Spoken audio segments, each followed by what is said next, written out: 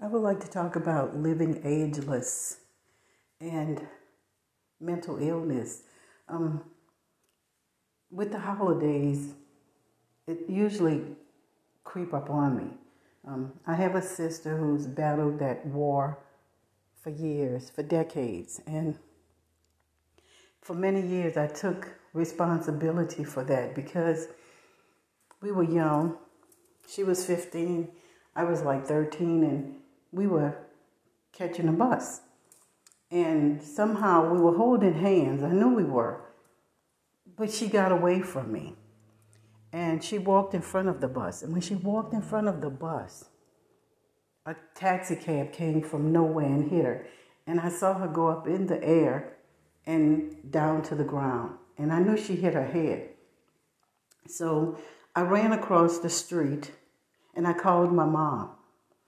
And on a payphone, because back then there was a payphone. And told my mom what had happened. By this time, the man who did it, he was at least showing responsibility. He stayed with her. And in the meantime, someone called ambulance. I'm 13, so I don't really know about all this. So later on that night, after going to the hospital and being checked out, and them lying and saying nothing was wrong with her, because, it was just the signs of the time. And so we came home, and later that night, she was washing dishes. And then I just saw her eyes, the white of her eyes, and I saw her just fall back and start swallowing her tongue. This was new to me. I didn't know what this was. So she was having a seizure. And in having that seizure, we brought her back to the hospital. So we were told that she had epilepsy. And I guess it was from the bump on or hit on her head. And so every month it was just traumatic. Because when her monthly cycle would come down, the fluid that her body would hold, it would somehow go to the brain. Because we have to understand, everything was thrown off. Everything was thrown off. So every month, when she made 15, we had to hospitalize her for her cycle because she would have seizures the whole time of her cycle. And to keep her from swallowing her tongue and all, she had to be observed. And they put her on birth control pills very young because that way they can control when her cycle would come down. When her cycle was due to come down, of course, we had to hit the ground running while it was hot to get her to the hospital so that she could be admitted. And so every month it was just getting worse and worse and worse. So they put her on Dilantin and phenobarbital very young. And she started taking these medications. And we really was convinced that we saw progress, but not really, because we didn't see the long road that would be ahead. And she continued. And we just progressively saw her change in her persona and everything else. I mean, one day I came home and she had taken spray paint and just wrote all over the wall.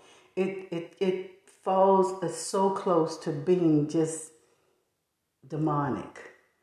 And at night, I was convinced everybody dealt with this, but you could wake up and she would be walking through the house with fake paper on fire, like a big torch.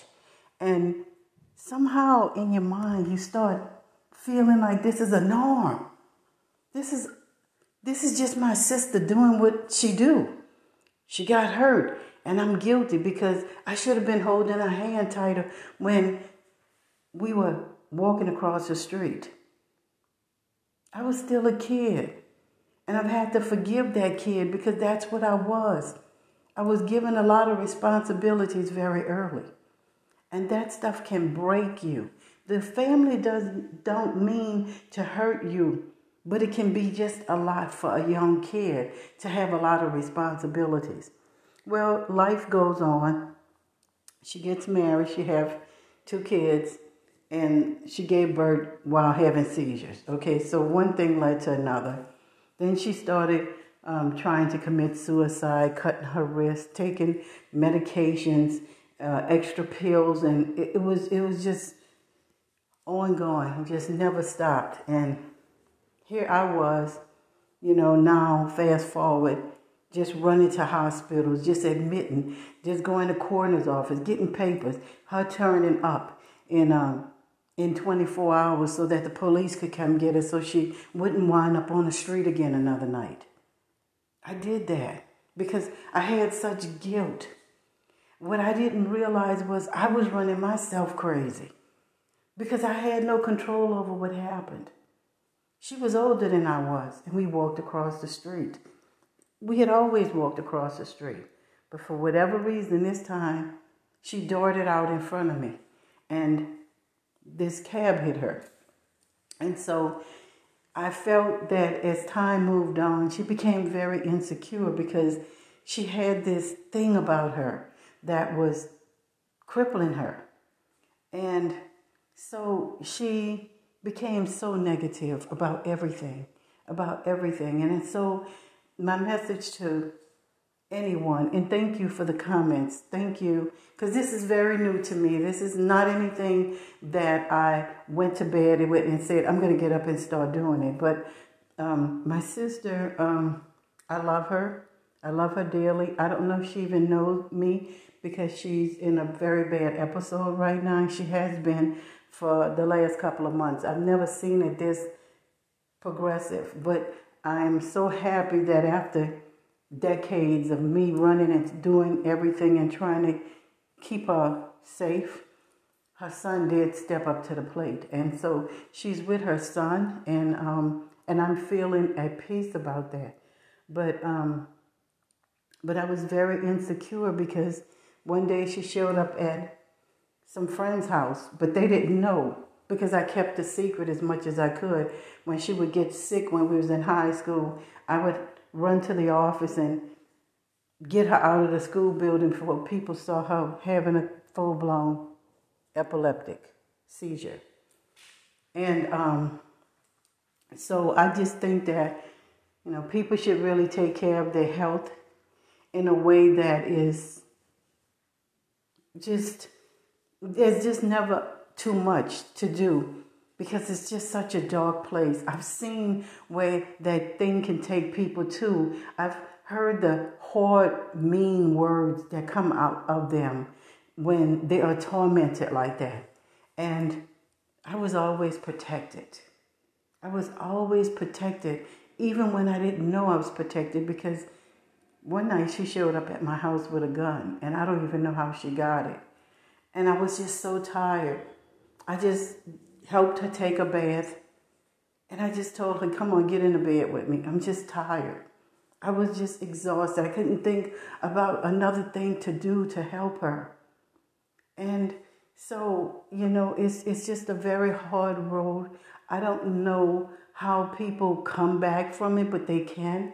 I've seen people, maybe lithium. Sometimes doctors can just look up on a good prescription and it works. But the years of phenobarbital and all the medications, she's no coming back at this point. And, I miss the laughter. I miss the fun. I miss all the things that was. But when she turned up at this friend's house, and the person called me at work and said, your sister is here acting strange. And I just told him, I said, go and lock your back door and I'm going to call the police. And so I did, because I didn't want her to run out the back door and them have to wrestle her to the ground. I had seen her be brought away in police cars more than I wanted to even remember. But please, I beg of you, if there's something wrong, if there's a disconnection and you see this in a friend or family, step up and see if you can get them some kind of help. Get them evaluated. Start from the ground up. Go to the coroner's office, get papers, and give the policeman instructions. Don't let the policeman have to over-police and beat somebody or kill somebody. But if you go and you do the correct paperwork, orders will be laid out, and all you have to do is call the 911 number, give them an acronym, and they know what it is. When they come, you give them the envelope, and they know exactly what to do. And they bring them to the hospital, and they can be evaluated. And I never thought I'd see this a second time, but someone else in my family is having these same problems. And I just know that I've grown, because the first line of defense is to become angry. Like, why are you doing this? Why don't you stop this? And so many people are going, dealing with mental illness and going undiagnosed. My sister was one of the fortunate ones because of the accident. But it trickled into becoming a chemical imbalance. And so many stages. I saw her go through hyper this, hyper that. And then, then the bipolar came in, and she would be on this high, fighting to keep from going down to the low of depression. And so while she was in the high state, it was just pandemonium every day, just one thing or the other, and just being angry, the aggression, and that comes from this. So I just want to say this, that mental illness is real, the struggle is real. And then I would like to also say to family members that have dealt with this, you all should go and get counseling or some type of therapy, because it's hard and it's not easy. And being angry and wanting to fight with the person and do all those things is not going to help it. It just gets worse and worse and worse. And what happened is they wind up having a trail of broken hearts. And those broken hearts need to be healed. So the families, I say to you, go and seek some counsel or help of how to deal with this, because you don't have the illness, but you're affected by it because you've been around it. So I want to say thank you, and gram this. And also go to my blog, Grammarly Depot, GRAMMARLYDEPOT.com. They were well, and then they were sick.